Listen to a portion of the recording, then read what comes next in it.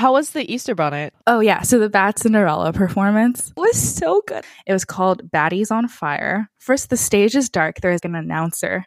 And he's like, Bad Cinderella in Belleville, where the grass is greener and the buns are hot and et cetera, and the people are beautiful and the reviews are meh. and then the different members of the cast just start running on stage and they read excerpts from reviews that trashed them. Oh my God. From The Observer, Cinderella's glass slipper, more like a moldy crock. There was another one that called them a dumpster fire fiasco. Yeah. And then they read another review where they were like, this isn't a Broadway show, this is Chippendales. When she says Chippendales, 4 hunks just aggressively slide out into the middle of the stage. And then all of a sudden, a dozen people start tap dancing in pink Crocs. Like a full-on tap dance, they tape shit to the bottom of their Crocs. I don't know. And then the guy who wears the bonnet shows up, and the bonnet is a dumpster fire. And then everyone starts singing Girl on Fire, but they sing This Show Is on Fire. That is pretty good. Wow. I wish it was really good. If I can make it there, I'd make it anywhere. Come on, come through New York, New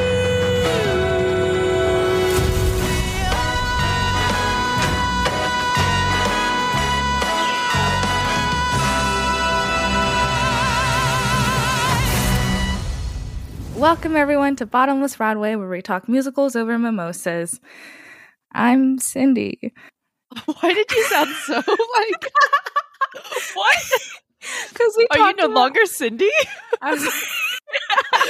We're properly in the second half of reviews for this 2023 season, which is exciting. And you know what? Shocking. I can't believe, before we saw this show, New York, we're going to skip reviewing Neil Diamond and potentially even skip watching Neil Diamond because we wanted to fit in this show. Do you have 5 words for this show? I do. It's the entire musical is shoehorned. Yeah. Well, okay. I guess before you get into that, mine is fairly similar, which is like a love letter overwrought, because they keep saying it's a love letter to New York City. They would go 10 minutes and then they'd be like, and this could only happen in New York and not anywhere else. And I'm like, obviously I love New York. I live in New York. But that was just too much New York love for me. I was like, that is not written by real people. That feels like a tourism slogan or something, you know? So my main criticism and the reason for my 5 words, what it comes down to for me is they used all these old songs and a couple of new ones with Lynn, obviously. But, in that playlist you sent me, a lot of the songs are old Kander and Ebb songs or even songs from other shows they wrote. And the cast album for this show isn't out yet, so I can't really compare the lyrics line for line or anything. Mm-hmm. But the show kind of feels like watching a revival of a show that shouldn't have been revived, because it sounds so old school and the content of the songs are really old school. Mm-hmm. But it's a new show and it doesn't follow the movie plot very closely at all. They had a lot of potential to rewrite it and modernize it in a more meaningful way, and modernize the songs in a meaningful way, but they didn't. They just threw it together. And it's boring. The I'm One of the Smart Ones, I was listening to it and I was really bored. And I'm usually not bored with feminist ballads, but it's just such a first generation feminism song. Yeah, I think I get what you're talking about. This felt like a show that would have been really popular maybe in this 50s or something, it felt like it had that sensibility almost, where they were trying to recreate that kind of show. And part of it, I'm guessing, is because these songs are from much older works. It just doesn't feel like a show that modern audiences would really care about. Yeah. And we talked about, how Some Like It Hot was modernized and things that they did well. And with this one, there's things that they tried to do. The female lead is Black now, and there's racism themes in the show, but it ultimately doesn't really amount to much. And Yeah. it doesn't even feel like more woke of a show than the movie, because like when I was reading the movie plot, at least she leaves her abusive husband at the end. Right. And here they basically stay together. And like, yeah, he's less abusive, but he's still like kind of a loser. I didn't even like La La Land that much, but I wanted like a La La Land ending where it was kind of like, oh, they are just meeting for like one, maybe like very quick affair or something, and then they move on because there's a ton of other people in New York that could definitely be better for each of them. But also, I feel like the show really struggled between wanting to follow that love story and just wanting to be vignettes of every single other person in New York. And it didn't really know how to fit all of that together. Yeah. I mean, like, you left the show comparing it to La La Land, and I was comparing it to A Star is Born. And I feel like it's similar to both. And like, that's how you know it's like the clichéest fucking thing ever. But let me give a quick summary, which I feel like I'm going to struggle with because I just don't know. Jimmy, our male lead, he was part of the war but didn't actually fight in the war. And his macho brother did and died. So now that the war is over, he is a sad, miserable alcoholic who also is very good at the piano. And he basically like keeps getting gigs at bars, but losing them because he drinks too much and is kind of violent and hot-headed and irrational. And at one of these bars that he's working at, he meets Francine, who's our female lead. She's a singer. He hears her voice. He's like obsessed with her and then just keeps trying to go out with her, even though she says no, but then she says yes. So, and then they get together, but he still like keeps being a fucktard. She'll get this really decent job as a singing waitress at that restaurant. Some like producer guy is eating there, and then he ends up talking to her and is like, do you want to be in my Broadway show? And producer guy's having her like sing on the radio or whatever. And then Jimmy out of nowhere asks her to marry him, and she says yes. I should probably mention, Jimmy goes to some rundown jazz club where the owner knows him, and that guy's just like, play something for us. And at this point, he's found all the other characters in this show that I have failed to introduce. This is so bad. Okay, so Jimmy also has a landlady, and the landlady is this amazing concert pianist who played at Carnegie Hall. She's a violinist. Violinist, sorry. There's like this Russian guy. Russian, right? I hope. Polish? Okay, Polish guy. Can't get those mixed up. Actually, can you now? No, you can't. They're the good ones. Poland is good. Polish people will be so offended. Okay, so Polish guy shows up. He's like, will you teach me? And she more or less says yes. Like, this person's not in the movie, right? None of these other people are. Yeah, and like you said, at least the landlady is Jimmy's landlady. So it's like, okay, it's like believable why we are watching this, because it's like in the apartment. There's a connection. Yeah. But then we just like go to a fucking random apartment in who knows what neighborhood in New York. And there is a gay Hispanic guy. He has an abusive father and a really pretty mother. And he also plays some drums. Jimmy then meets this veteran, Jesse. He plays the trumpet. They met in the army.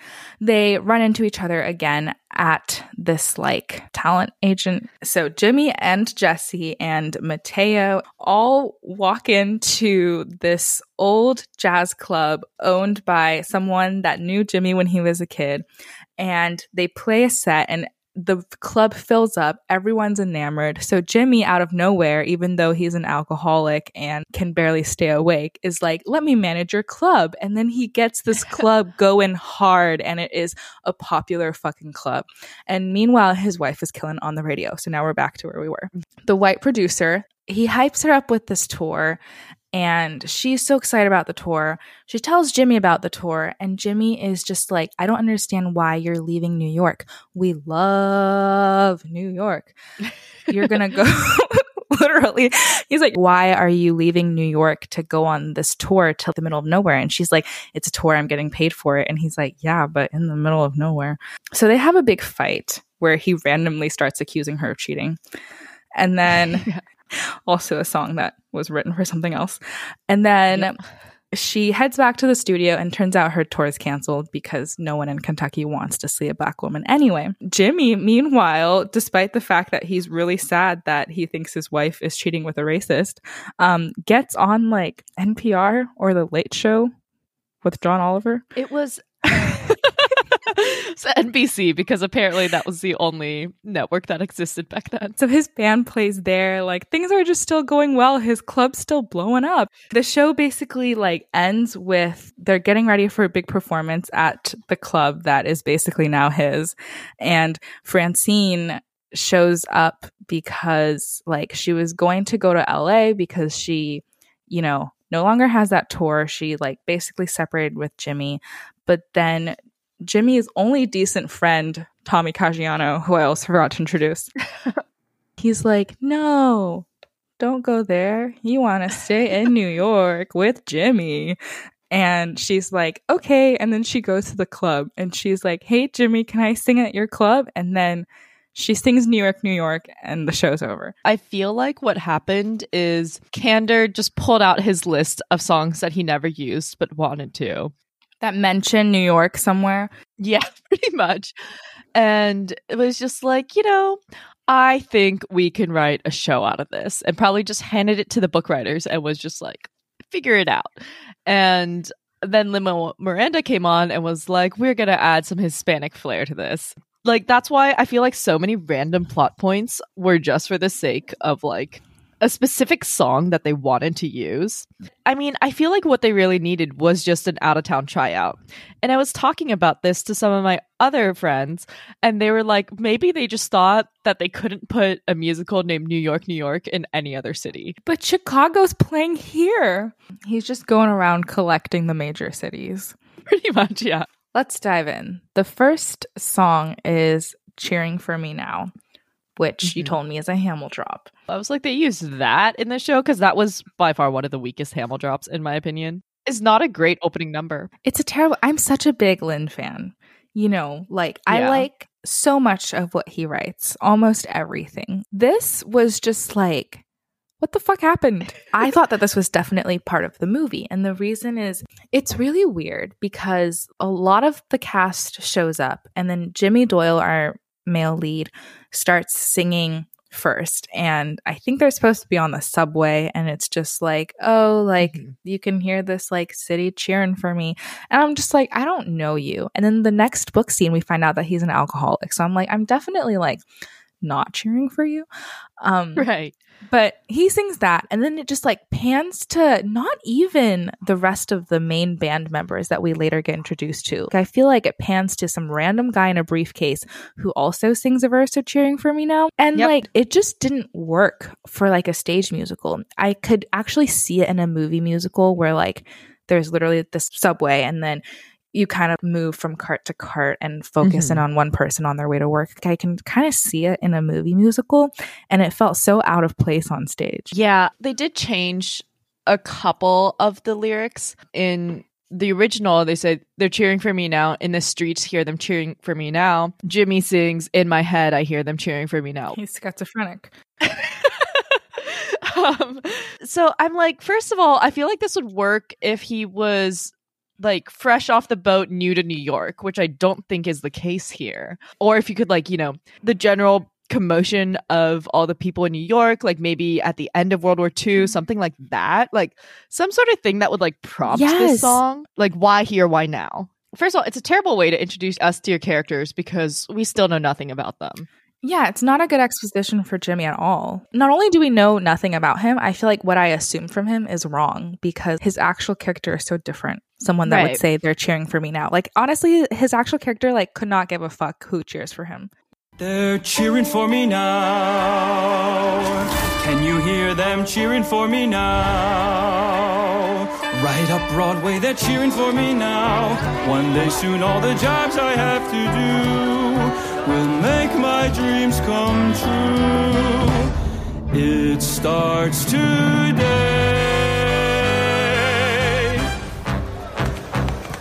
I came here with nothing. Like hundreds before me and millions behind me. You know you can find me here in New York. the next song is actually pretty solid storytelling. Jimmy, this is his friend Tommy, and this is when they first meet Francine. And Tommy has that great line.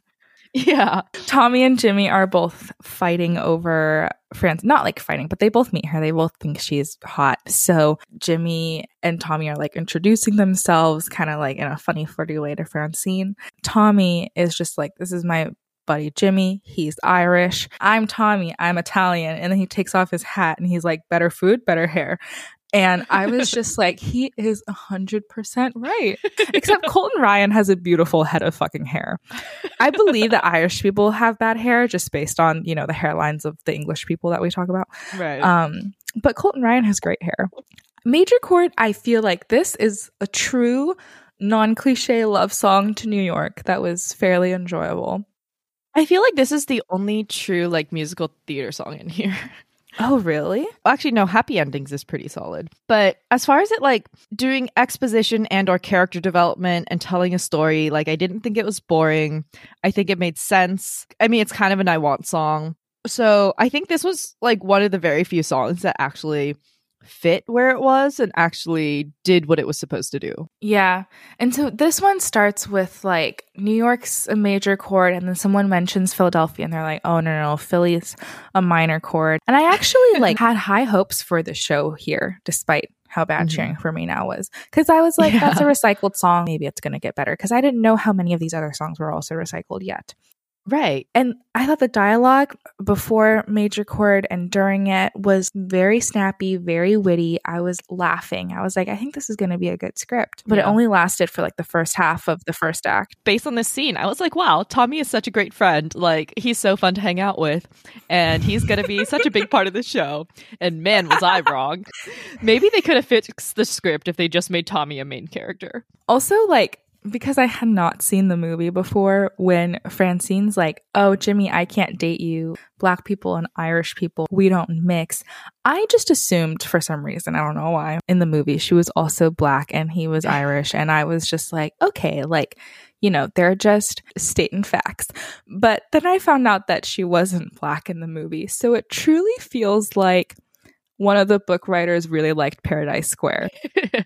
So the way this show is done, all the transition scenes are very like dancey transition. They have different small segments of scenes of random other New Yorkers, and they don't really tell a full story, but they're just there to dance a story while the set is changing. And so like one of them, there's like a cluster of people and you can tell they like see a rat or something. And then another, there's like a couple who are kind of flirting through dance. I didn't hate them.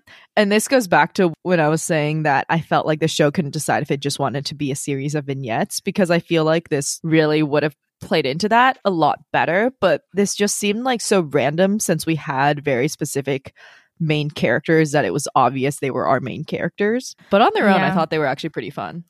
I really liked some of them too. Later in the show, there's like a rainy season one, and those raincoats were stunning. They were like translucent but glowing. The whole show feels like an expensive production. Like there is a huge production value in this. They have a bunch of sets and they have a huge cast. They have a pretty big orchestra. And it's obvious that they have like a very big budget for this show, but it's still a pretty poorly written show. So we'll see how far that budget takes them, I guess. Yeah. So far, everything seems coherent, at least. But then we start going through this cut screen style intro to the rest of our characters, and it gets a little hard to follow. So the next song we have is Better Than Before, which is sung by Jimmy's landlord, and she's basically singing about it to her son, but her son's not there. Well, she is technically writing a letter because she doesn't know that he's dead yet. So she's just like, come home. Our neighborhood was not the brightest place in the world during the war, but now the war's over. Things are looking up. That deli we used to like just opened back up again. There's new stores and shops and neighborhoods, and everything's better than before. And you immediately know her son's dead. Everyone else has been back for like over a year, and she's just like, oh, he'll be back soon. I don't know if this was like a good song for listening, but it pretty much told us all we need to know about her. Yeah, and I think it set the scene well in terms of like she did start talking about how people would like talk to each other on the streets. Like it is a little bit more New York descriptive. I don't think this is the worst song in the show by far. And she apologizes for like not being there enough when he was young in this song too, right? Right. Yeah. Because she's like, oh, you know, when I was younger, like we didn't get to spend time together. But now, you know, once you get back, we'll have all the rest of our lives. And like, that's when you know for sure that her son is dead. The book scene after this is Alex Mann, our aspiring violinist, shows up, begs her for classes. She's like, you can't afford them. But then like he comes back and she accepts it anyway. It's very clear right off the bat that this is probably going to be her new son soon. Yeah. And this was still the point where we were like, okay, kind of a new storyline, but still works because they're all related in some fashion. When I had read some of the early reactions to the show, a lot of people who didn't like it said that there were too many storylines, which I now know is true. But I was like, they also said the same about Jagged Little Pill, and I didn't have an issue with that. We so maybe loved it's the that. same people. I think what Jagged Little Pill did well was they tied it all back to the same family, like bookends the family with 2 Christmas card letter things. I mean, I remember one of the smart ones now, but I really forgot about it during the show because I thought that we went from introducing the landlady straight to introducing Mateo. I did too for some reason. I was like, all right, we're meeting this new violinist guy, and then we're just smash cutting to this Cuban guy. Or maybe they And that is moved not it. true. They could have. Maybe they did. Yeah. Like the playbill could be wrong because like it was still in previews. Francine is like chilling at a newsstand. She's looking for the newspaper to find the classifieds to find a job. So she's basically just like, I'm going to be a singer. I have so much ambition. I'm going to be no one's housewife. I'm not going to be doing dishes ever in my life. I mean, like, yeah, that sounds good, but it really feels like the feminist song of a 60s, 70s show. It's this very straightforward, one-dimensional feminism. It's like, if this is a revival, I think I would totally accept it. But it's a new musical, and it's just really, really boring because everything she says is very predictable. It's just like, I'm not going to be a housewife. I'm not going to cook and clean. I just was bored because we've heard this a million times. And honestly, in today's world, everyone should just do their own dishes, you know? We love feminist people who have ambition, but also can take care of themselves and do laundry. Right. The newsstand guy was like, oh, there's this job here. It's super easy. It's just domestic housework. And she's like, no fucking way. I'm not going to be stuck in a job where I do housework. I came here to sing and that's what I'm going to do, which is like understandable on one hand, but on the other hand, I'm like, girl, I don't know how much money you have. We mentioned this is like a pre-existing song, which probably explains why it feels dated. It was from the show Golden Gate, which I don't think ever actually made it to existence. Is that like a San Francisco reference? So he's really collecting cities. Like, really.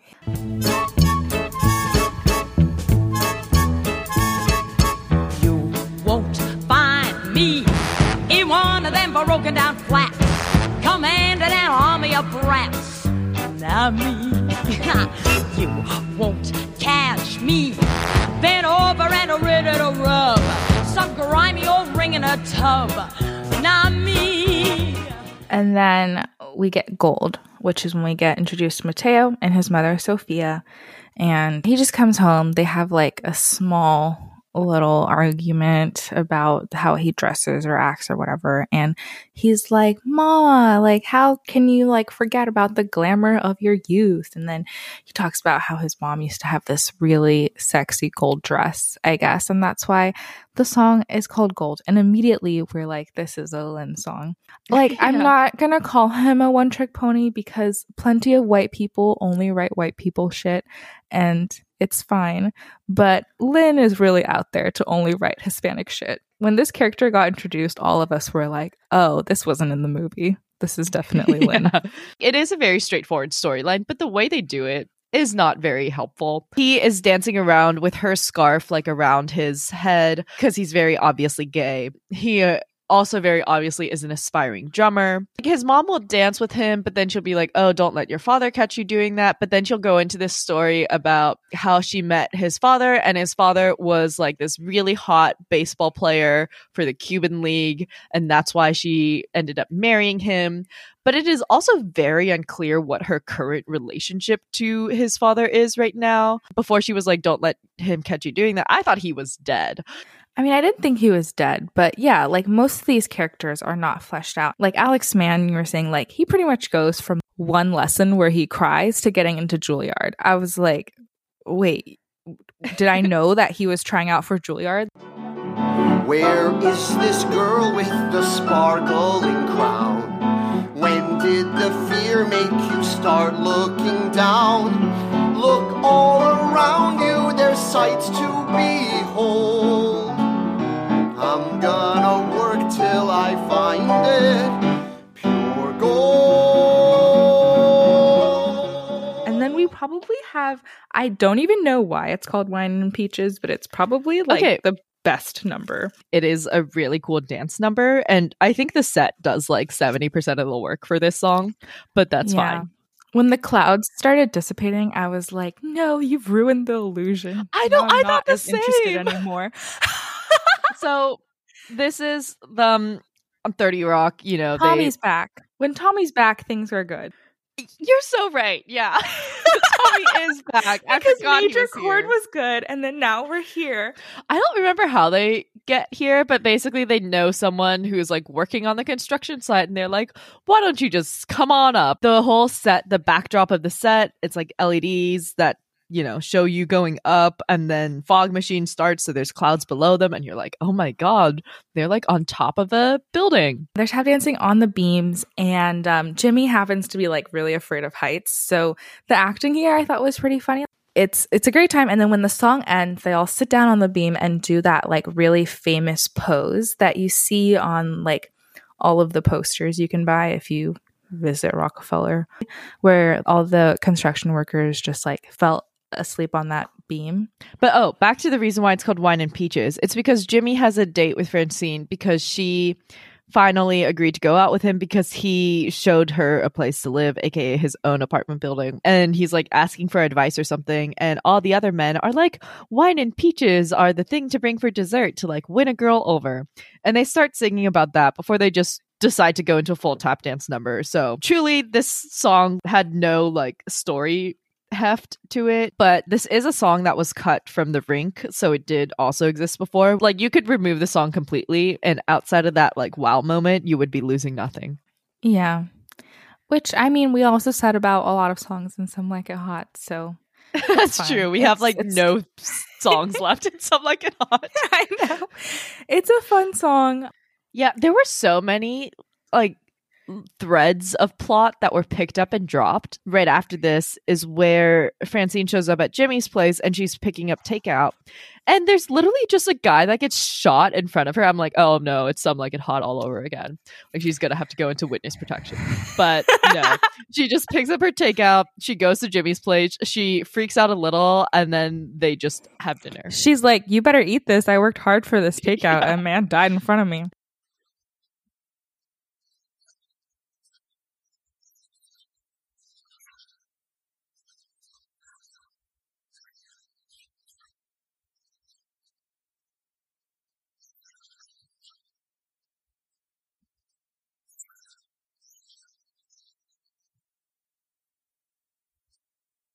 The next song, I Love Music, happens in Jimmy's apartment on their first weird date in his apartment where she brings him murder takeout.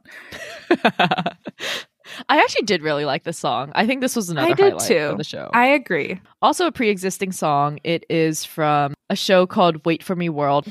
But Jimmy, again, like musical prodigy. So his apartment just has, he's somehow broke, but he has like 50 instruments. And like, I guess props to Colton Ryan for being able to play all of them, because he seriously just like will take down random ones. Like there's a ukulele, there's maybe a banjo, there's the piano, there's like a drum thing. The song is basically like, I like this, this, and this, but I love music. And then they start singing it together. It's kind of cute. It's like, it works as a romantic scene also because they're really bonding over that because, you know, she's a singer. Okay, well, it starts because like Francine is still skeptical of him for good reason. And she's kind of like, I don't think we would work out because we don't like the same things. And he's like, that doesn't matter. And he's like, I like chess and I like checkers, but like is one thing and love is another. And I love music. And Francine's like, I love music. And he's like, I know, right? And she's like at the wall pulling down instruments and just like tossing them at him. And she's like, I bet you can't play all these. And he's like, I bet I can. That's literally what happens. And so I do like this song as a song. Like, I like listening to it. It really sounds like kind of your old school Sinatra song, but it doesn't really strike a chord with me because I feel like you can still tell it's reused. Yeah. Jimmy does not seem like this kind of person that likes chess and checkers and long walks on the beach. He's just saying all of these things and ending with I love music, but the I love music part is like the only part that makes sense with his character. And I feel like they kind of try to lean into it because Francine is like, really, you, chess? Like, she has like a line like that. But it's just like, you can really tell that it's reused. I mean, this show is basically a jukebox of old Kander and Ebb songs, and some of the songs stand out like they do in a jukebox musical. Maybe he wanted to challenge Max Martin, but he lost. He's like, I too have written a ton of songs.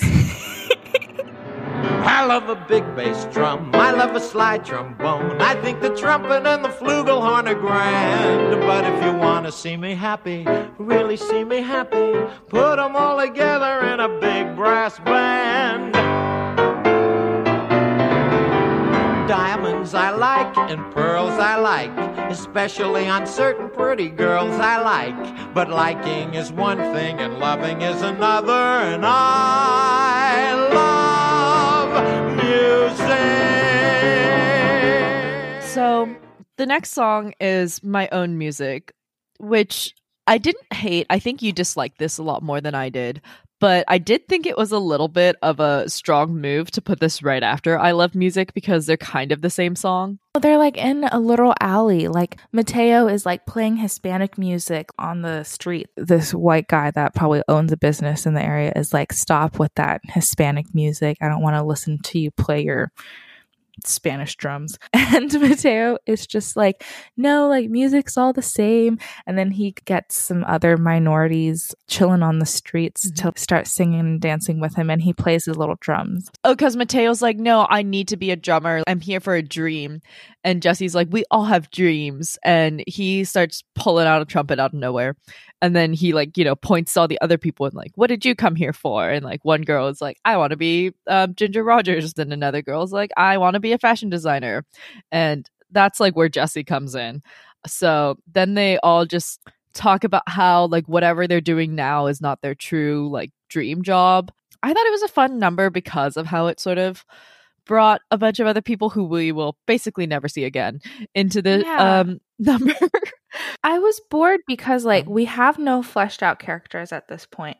And then we like hear the fucking life dreams of like 12 other people, and each of them just give us one line, and it's all fairly predictable. Like, it's not like fun and quirky like I've Got a Dream and Tangled. It's just like, oh, you're in New York and half of these people want to be in the entertainment industry and the other half want to be in the fashion industry. I just didn't think the whole dancing in the alley thing was that inspired either. It really felt like It's Too Darn Hot, but with actual words, but worse.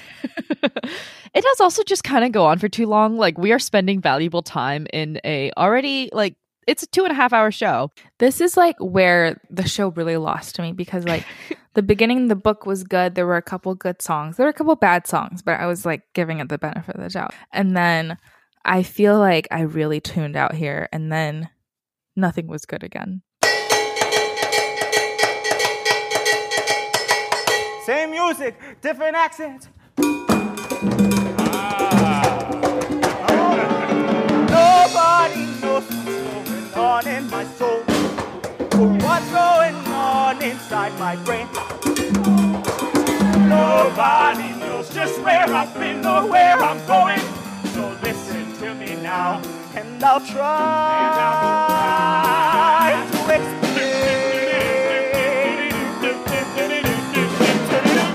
I then we get into the fall. This was all during the summer. Fall starts with Francine got the singing waitress job that they teased in I'm One of the Smart Ones.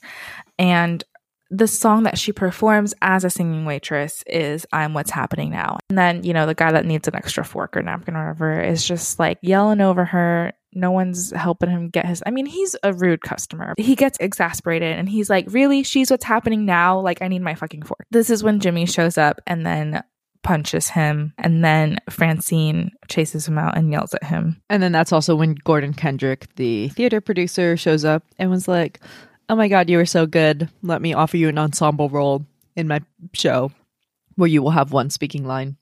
And she was like, you know what? It's better than this. And then we get the transition scene with the beautiful umbrellas, which it was very Mary Poppins. There was like umbrellas flying through the air. It's like good use of props and also the scrim. And we do kind of get a little bit of a story moment here. Jimmy is really depressed over his brother dying because he is also an alcoholic. And Tommy shows up for a brief moment again and helps out Jimmy after he's like basically drunken himself too much because he's depressed and it's raining. And I think this is when he decides to stop being an alcoholic, which, to be fair to him, he actually sticks with that through the show, which I was truly shocked by because I thought he would not. But, I just barely knew he was an alcoholic. It was like a classic case of tell not show because in at least most of the first act, people are just like, oh, he drinks. And he's like, yeah, I'm an alcoholic. I can't keep a job. But he doesn't do anything that seems very... I took it to be like that's why he punched the dude. And that's also why absolutely, when he got fired from his first job. Well, the thing is, like, when he punched the guy, that was when it shifted. And I was like, okay, he's an alcoholic. But when he got fired from his first job, I believe that they wanted it to seem like he was getting fired, partially at least, because he is an alcoholic. But it was also because Francine was auditioning to sing at the bar that he was playing piano at. And he was like, oh my God, this girl that's auditioning has the most amazing voice ever. And the owner of the bar was like, no, you're nothing special. I don't like you. So he gets really mad and then starts yelling. Like, it really didn't seem like, you know, up until the bar owner was like, you drink. It didn't seem like that's why he was fighting. I thought he was just like hot-headed and had an unhealthy obsession with Francine. Yeah, that's pretty true. Yeah, so we barely find out he's an alcoholic and then he decides to stop, which is kind of like how this whole show works. You find out something and then immediately changes. Yeah, and then a simple thing like that is in Madame Veltry's apartment and she's criticizing Alex for playing without passion. And that's also when he opens up about how he grew up in Poland, the Holocaust happened, but he got sent away from Poland and he like has a lot of guilt for surviving when none of his family did. That's also just like more indicative of how much the show is trying to like deal with issues like the Holocaust, survivor's guilt, alcoholism, racism, and it just doesn't have the room to actually give any of those full breadth. Like, I feel like if they actually had centered the show on a singular character or character pairing, I think all the characters could be interesting. But the way they're written now, they are not that interesting because we just don't know anything about them besides the broad strokes they're painted with. Yeah. I feel like a simple thing like that could maybe be a good standalone number. Like, I feel like it kind of was interesting commentary on like old and new world. Madame Veltry is completely American. She got famous in America and, you know, the whole like individuality and everything. So she's just like, play with passion. Like, it's fine if you get like one wrong note or something, but you have to like really make people feel the music. And then Alex kind of like plays very proper. Like, he's like always on beat, no mistakes. I felt like it was kind of a good lead in into his past and everything. But I cannot tell you how this song goes. Like, I have no idea what even like the hook of a simple thing like that sounds like. You stand alone below the towering hills, and all at once you find that you are singing. The echoes rise and rumble through the stones.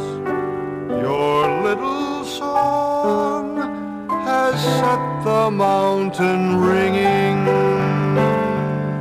A simple thing like that. Simple thing like that. A tiny little voice can set the mountain ringing.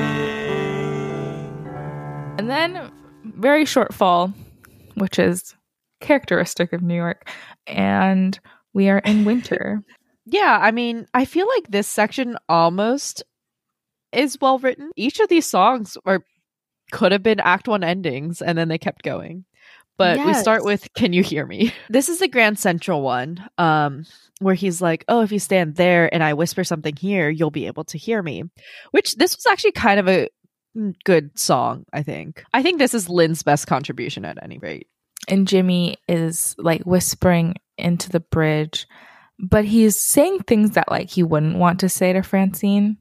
Yeah. Because he's just kind of like, I'm a mess. And then at the end, he's like, did you hear that through the bridge? And she's like, no. And he's like, well, I guess it didn't work at rush hour. They make it obvious with the staging that she did hear him, because he is very vulnerable, and he's also like, I'm a mess, but I really like you and I would like to be in your life forever, and like stuff like that. You can tell she hears it, but she doesn't want to, like, I guess, embarrass him maybe, or maybe she's just like uncomfortable with the idea also. The bridge being this like secret New York local thing was also very 1950s. When he was like, I'm going to take you to a spot where only the true New Yorkers know about. I thought he was going to, like, you know, in Friends with Benefits, when Mila Kunis takes Justin Timberlake up to like a deserted fucking rooftop and she's like, yeah, no one else has access here and I can get some fucking peace and quiet. Like, I thought that's what was going to happen, because I feel like that is the kind of sanctuary New Yorkers want today. But he was like, no, let's go to Grand Central. I was like, oh my God, Jimmy, why? So the set occasionally does cool things. Like, most of the set is just scaffolding. When we walked in, you were like, you know, this show is set in New York City because of how much scaffolding there is. And there would never be this much scaffolding for any show that was not set in New York City, which is true. In this part, like in Grand Central, there are people walking around with like briefcases and stuff. And then they turn and they hold up their briefcases in like an arch all together, and on the back of their briefcases has the sign to like the Oyster Bar and to like tracks 6 through 10 go here or whatever. So it looks like one of the This is arches. also when like the woman is like holding up a big clock, but then she flips it over and it looked like a regular hat case, and she like gets on a train. Yeah, so a lot of like multi-purpose props there, which I thought were all very cool. I think we just prefer like smart, scrappy set pieces to giant but poorly utilized ones in the rest of the show. Yeah. So this is our first Act 1 finale fake out. Yeah. It wasn't peak finale vibe. It was like 85% finale vibes, and Act 1 had gone on forever. So I was like, it's gotta end. When I heard you sing, it changed everything. Can you hear me? Could you ever be with a wreck like me? Could you hear me? Could I ever be a part of the song inside your heart? The next song was called Happy Endings, and I was like, know. this is the Act 1 finale. And it And feels like not. a finale. This is basically the opening night of the new Broadway show that Francine's in the ensemble with. And it's like a huge number with the whole company. What even is Let's Hear It For Me? It's her cheering for me now. It's just, she's so excited to be on stage. She has like a future ahead of her because producer man has promised her that even if the show doesn't work out, that he will look out for her and make sure that she is able to find her next gig and stuff. And she's like, oh my God, my career's taking off. It is also from Funny Lady, the sequel to Funny Girl. This is our second finale fake out, but I'm going to argue that there's one more. Even though New York in the Snow is not a song, it's another transition scene. All the transition scenes have backing music, and it's literally just like, it's the first snow in New York. All these couples and families are like running to Central Park or whatever, like making snow angels. And then Francine and Jimmy see each other and meet up again. And I feel like it could have been one of those background music book scenes that ends an act still. Yeah. They see each other, they start kissing. I thought that was when the curtain was going to come down because that would also make sense. Yeah. But no, we have a whole other scene back at Jimmy's shitty apartment. Actually, no, it's Francine's apartment. They actually hook up.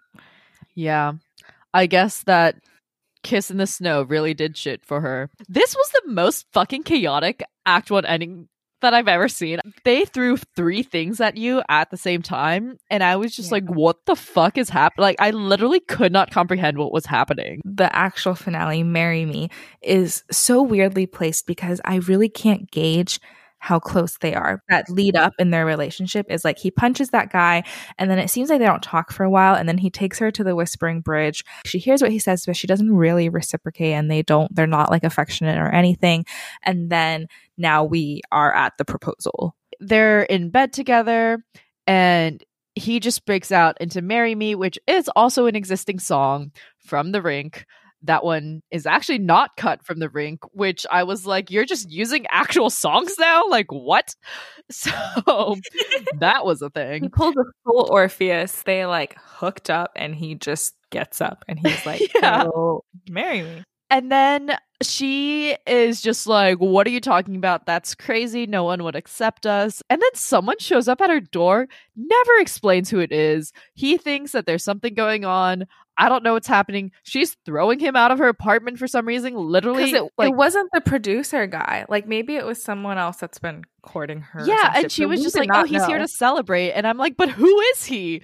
And then, why is he here at like 6 a.m.? Then she also like chases Jimmy out of her apartment. Like, she's literally throwing things at him from her second-story apartment. Because he's already downstairs, and he's like in the snow pulling up his pants. And then Madame Veltri is like, y'all need to shut the fuck up. It's like 6 a.m. And because everyone's living so closely together, the whole neighborhood now knows that Jimmy has just proposed to her. And they're all like, but do you love him? And she's just like, yes. And I'm like, do you? It was so confusing. And then he runs back up the 2 flights of stairs that he just ran down. And she accepts. And then they're on a balcony. And then Act 1 ends. Yeah. It was a lot. That was so confusing. The day you marry me, give in and marry me. I really love you, see we can't go wrong. That diamond in the star I could pay monthly for. Come on and marry me. Marry me.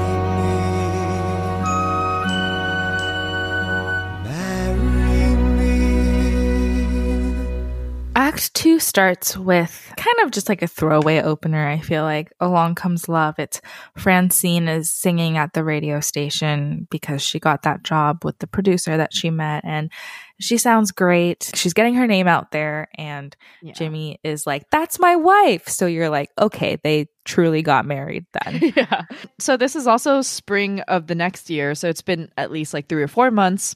All of a sudden, Francine is low-key famous. Then we have the book scene where Jimmy runs into Jesse and Mateo, and they decide to work together as a band because they've sort of all been rejected by that one booking agent guy who won't book them either because they're not white or because they're fuck-ups. They get together, and then they pass by San Juan Supper Club, and he's like, yeah, like this old friend of mine, I feel like it's like an uncle, kind of like an unrelated uncle, owns this place. And then he goes in and they end up playing a set.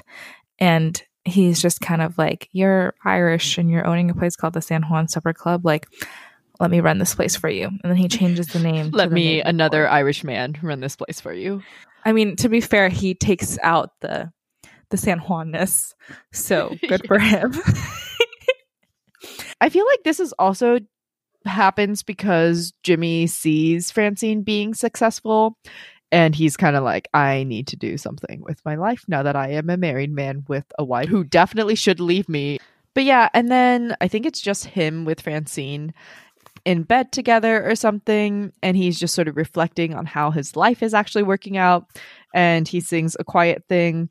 And this was also another one of those songs where it was like a very strange moment because he just starts singing it out of nowhere. Meanwhile, Francine is becoming bigger as like a radio star, and the producer man, Gordon Kendrick, is taking her out to things like the opera.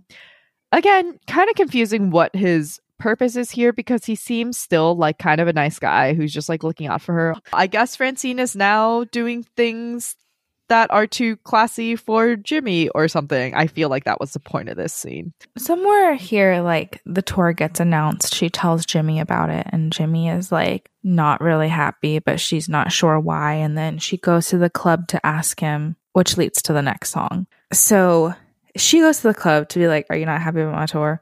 And Jimmy basically like mansplains how racism works to her, and she gets really mad. And then he sings Sorry I Asked, which again, I feel like is clear that it was written for another show because I actually like the song. I do too. He's like, is he handsome? Or let me put it this way, do you love him? Is he single? Or let me put it this way, will you leave me? And he keeps on going in those like kind of couplets, which I thought like they fit together really well. And I just feel like the kind of like subtle asking and then the let me put it this way and then the direct asking was just like, it was a good song in my opinion. But like one, I feel like him assuming that she was cheating on him was like super out of the blue because she really wasn't giving the producer guy like much reciprocation and he hadn't really hit on her super hard. In the overarching plot of the show where it's like young ingenue gets picked up by a hot producer dude, like I could understand why they thought this song would fit here. But with the scene that's right there and with the little character development that we have seen, I don't think it makes sense. Sorry I Asked is a not perfectly, but it's like basically a like set up to be like a verse chorus verse song. So the last verse is supposed to hit you hard. And he says, would I like him? Or let me put it this way, do I know him? Which really sounds more like a show where your wife is cheating with your best friend or something. Like it really sounds like this should have been in Betrayal. It just does not make sense in a show where you think your wife is like basically sleeping with her boss and you don't like him. I agree. I think she just storms out of there as she's like, all right, bye forever. Is she single? Or let me put it this way, will you leave me? Well, go, I'm a survivor, you know that you must pursue the best thing for you, but then again, you always do. And then she shows back up to the studio. This is the scene where she finds out her tour gets canceled and she ends up accidentally punching the producer in the nose. But luckily, she is about to sing a hit song, so the fact that she pissed him off doesn't matter. The song is But the World Goes Round, which is like a really famous song from the movie. Actually, she sings a piece of it to Jimmy in this book scene of I Love Music or something, where she talks about her dad. Her dad was dying and she didn't know because she was on the USO tour, so she couldn't go and help take care of him. That was like a song that they used to sing with each other. And she was telling Jimmy like, oh, I love music because I have to keep singing this song. Otherwise, I just keep remembering how I wasn't there for my dad. It was weird also because they kind of tried to like lace it into her motivation as a character. And she's just like, I have to keep singing because if I don't singing, I miss my dad more. And like, that's great. But there's not really a point in this show where anyone's trying to stop her from singing or she has to make a decision to not. Most of the time she's making a decision between like taking this gig or that, or like singing in the city or that. I don't know. It was just like a weird backstory that didn't really inform us on why her character was making the decisions that she was making. Yeah, pretty much. But, you know, the crowd goes wild. She becomes super famous. And then we randomly cut to, this was such a weird sequence also. So this is Alex Mann, and it's not clear what this is, but we found out later that it's his Juilliard audition.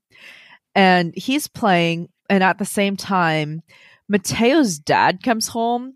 And again, remember, this was a very ambiguous relationship. I don't even think Mateo's dad says a single word this whole show. I think it becomes clear in retrospect that Mateo's dad is abusive towards his mom. And so Mateo, you can see, is trying to like stop him from getting to his mom, but then they just have a fight, and then he like punches down his dad, and then he leaves with his mom. And it's like, okay, I guess that story is resolved, ? When we barely knew it was a conflict to begin with. I guess he's making enough money playing the drums at the San Juan Supper Club to get his mom a new apartment.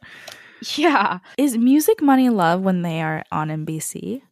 Yeah. So we are back in the San Juan Supper Club, and somehow they got famous. I was like, all right, people are just getting famous all over the place here. The major chord, I guess. Oh, yeah. They perform for NBC. This is just so sad because Jimmy's piano is facing away from the crowd. They're just like vibing to their instrumentals. And then Jesse or somebody is like, you have to sing. And Jimmy's just like, me? I'm a fucking pianist. I don't sing. And Jesse's just like, you've been singing this whole fucking show. So he's sitting at the piano. He plays. And the piano is on this like elevated stage. And then he basically like hops down like a 3-foot platform on to the regular stage where the microphone is. He sings a verse. Then he like hops back onto the elevated stage, and then he like plays the important parts of the piano, and then he hops back down the stage and sings another verse, and then he hops back onto the elevated stage and plays piano.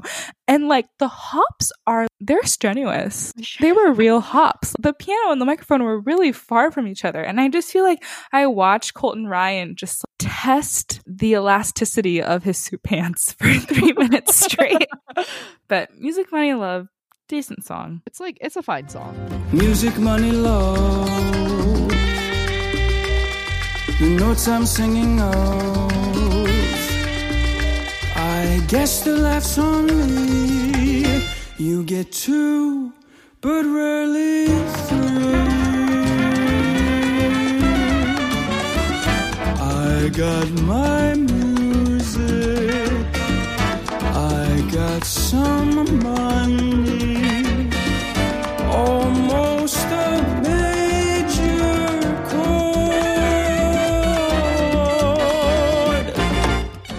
Why was Francine leaving again? I don't remember exactly, but I think it was just like a mix of she needed a new start from her relationship, and the producer guy was still like bad mouthing her, and she felt like LA was maybe like more receptive to Black musicians. But I guess like she's looking for a fresh start. And then Tommy, good old Tommy. Well, I guess first we have Light, which honestly I don't know. It's sort of combined, but Light is the Manhattan Henge song. They're like, oh my God, look at that light. Like, you could only find this in New York ever. I guess before they could build the buildings as tall, there probably was more light. They're getting to Rockefeller in this show, though. So yeah, it's the last of the light. There it goes. That's why they have to enjoy it now. They're singing a song about it because they're like, we're about to lose it. Yeah. And then Tommy comes back and he's like, bitch, don't go to LA. LA sucks. New York is great. And then she's like, okay, fine. This is why I thought the script was funny, because Tommy's in the first or second-ish book scene and he's so funny. He also has this line when Francine is like, you're Irish, I'm Black, I can't date you. And then Tommy's like, it's New York. Everyone and everyone's natural enemy live next to each other and we all learn how to live with it. And Tommy honestly seems like the only guy that truly loves New York here. He is the only person who like says true things about why he likes it and not bullshit things. But he shows up and then he convinces her to stay and maybe check out the club. So she does, like with her fucking suitcase. I'm guessing she was probably like, okay, I'll check it out and then I'll leave. I don't know what the train schedules were like back then. Maybe there's one every hour that went to LA. So, or just wanted to make it very clear to Jimmy that she almost left.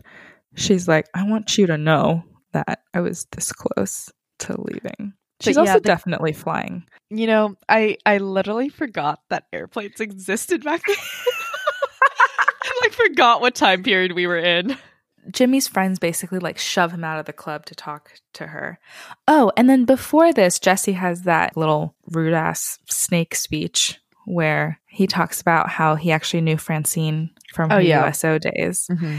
And he's like, all of the colored soldiers had to sit at the back of like the performance, and the people in the front row were actually the Nazi prisoners. And I was like, this is what we're fighting for. Then Francine came up and just walked all the way to the back and like performed it straight at all of us. Cause I don't think we mentioned this, but Jesse's also Black.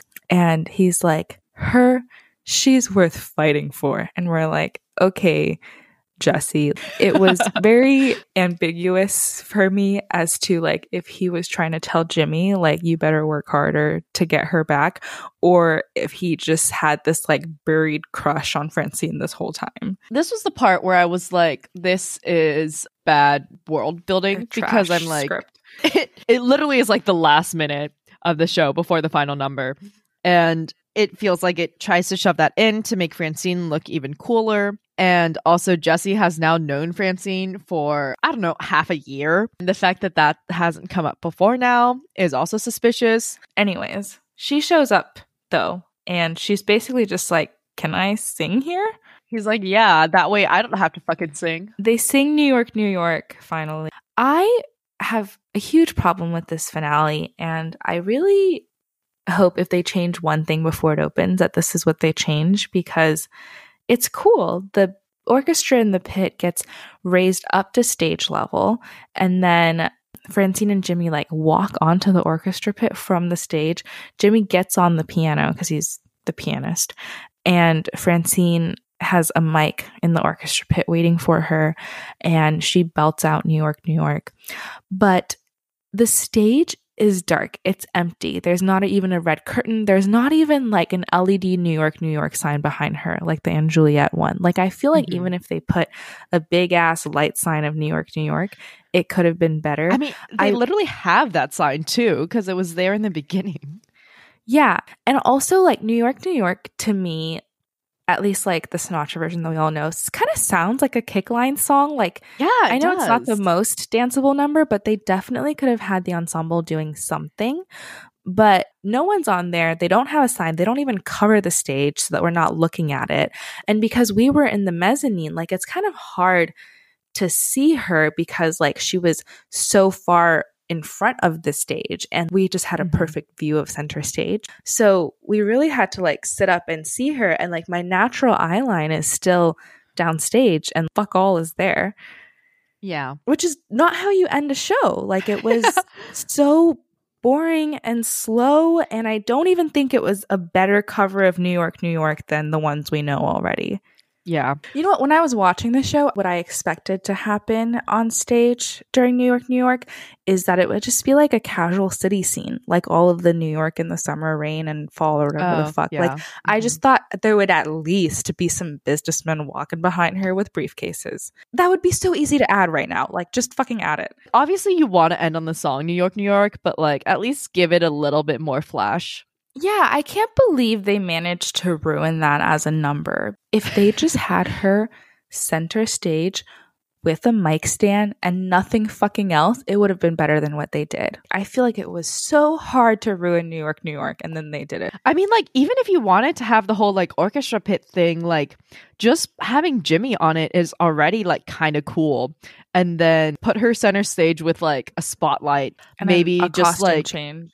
Or like even just like something like Carnegie Hall behind her, you know, just to be like, look, she's made it. My little town blues are melting away. I'll make a brand new start of it in all New York. If I can make it there, I'd make it anywhere. Come on, come through New York, New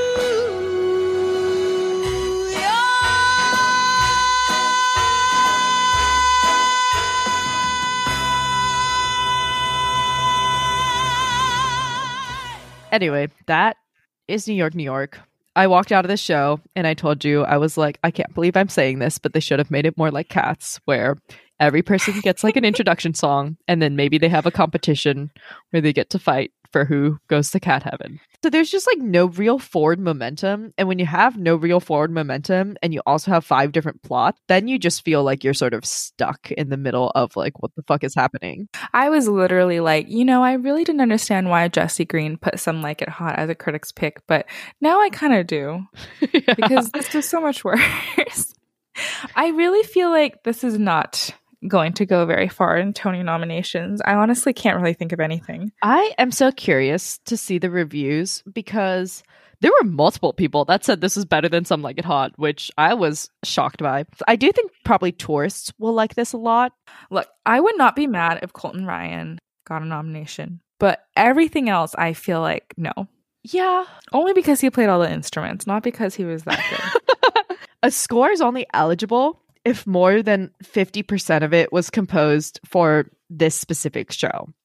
Oh. And I don't know how they're going to fall on that. By the time we release this, Tony nominations will be out. So people will know about this. There was like 2-3 dance numbers, and I feel like they were just like, like you said, like the one that we like, Wines and Peaches, the set is doing most of the work. So like, if there's nothing else, yeah, but Some Like It Hot and Juliet will get dance. Shucked might not get it. Kimberly might not get it.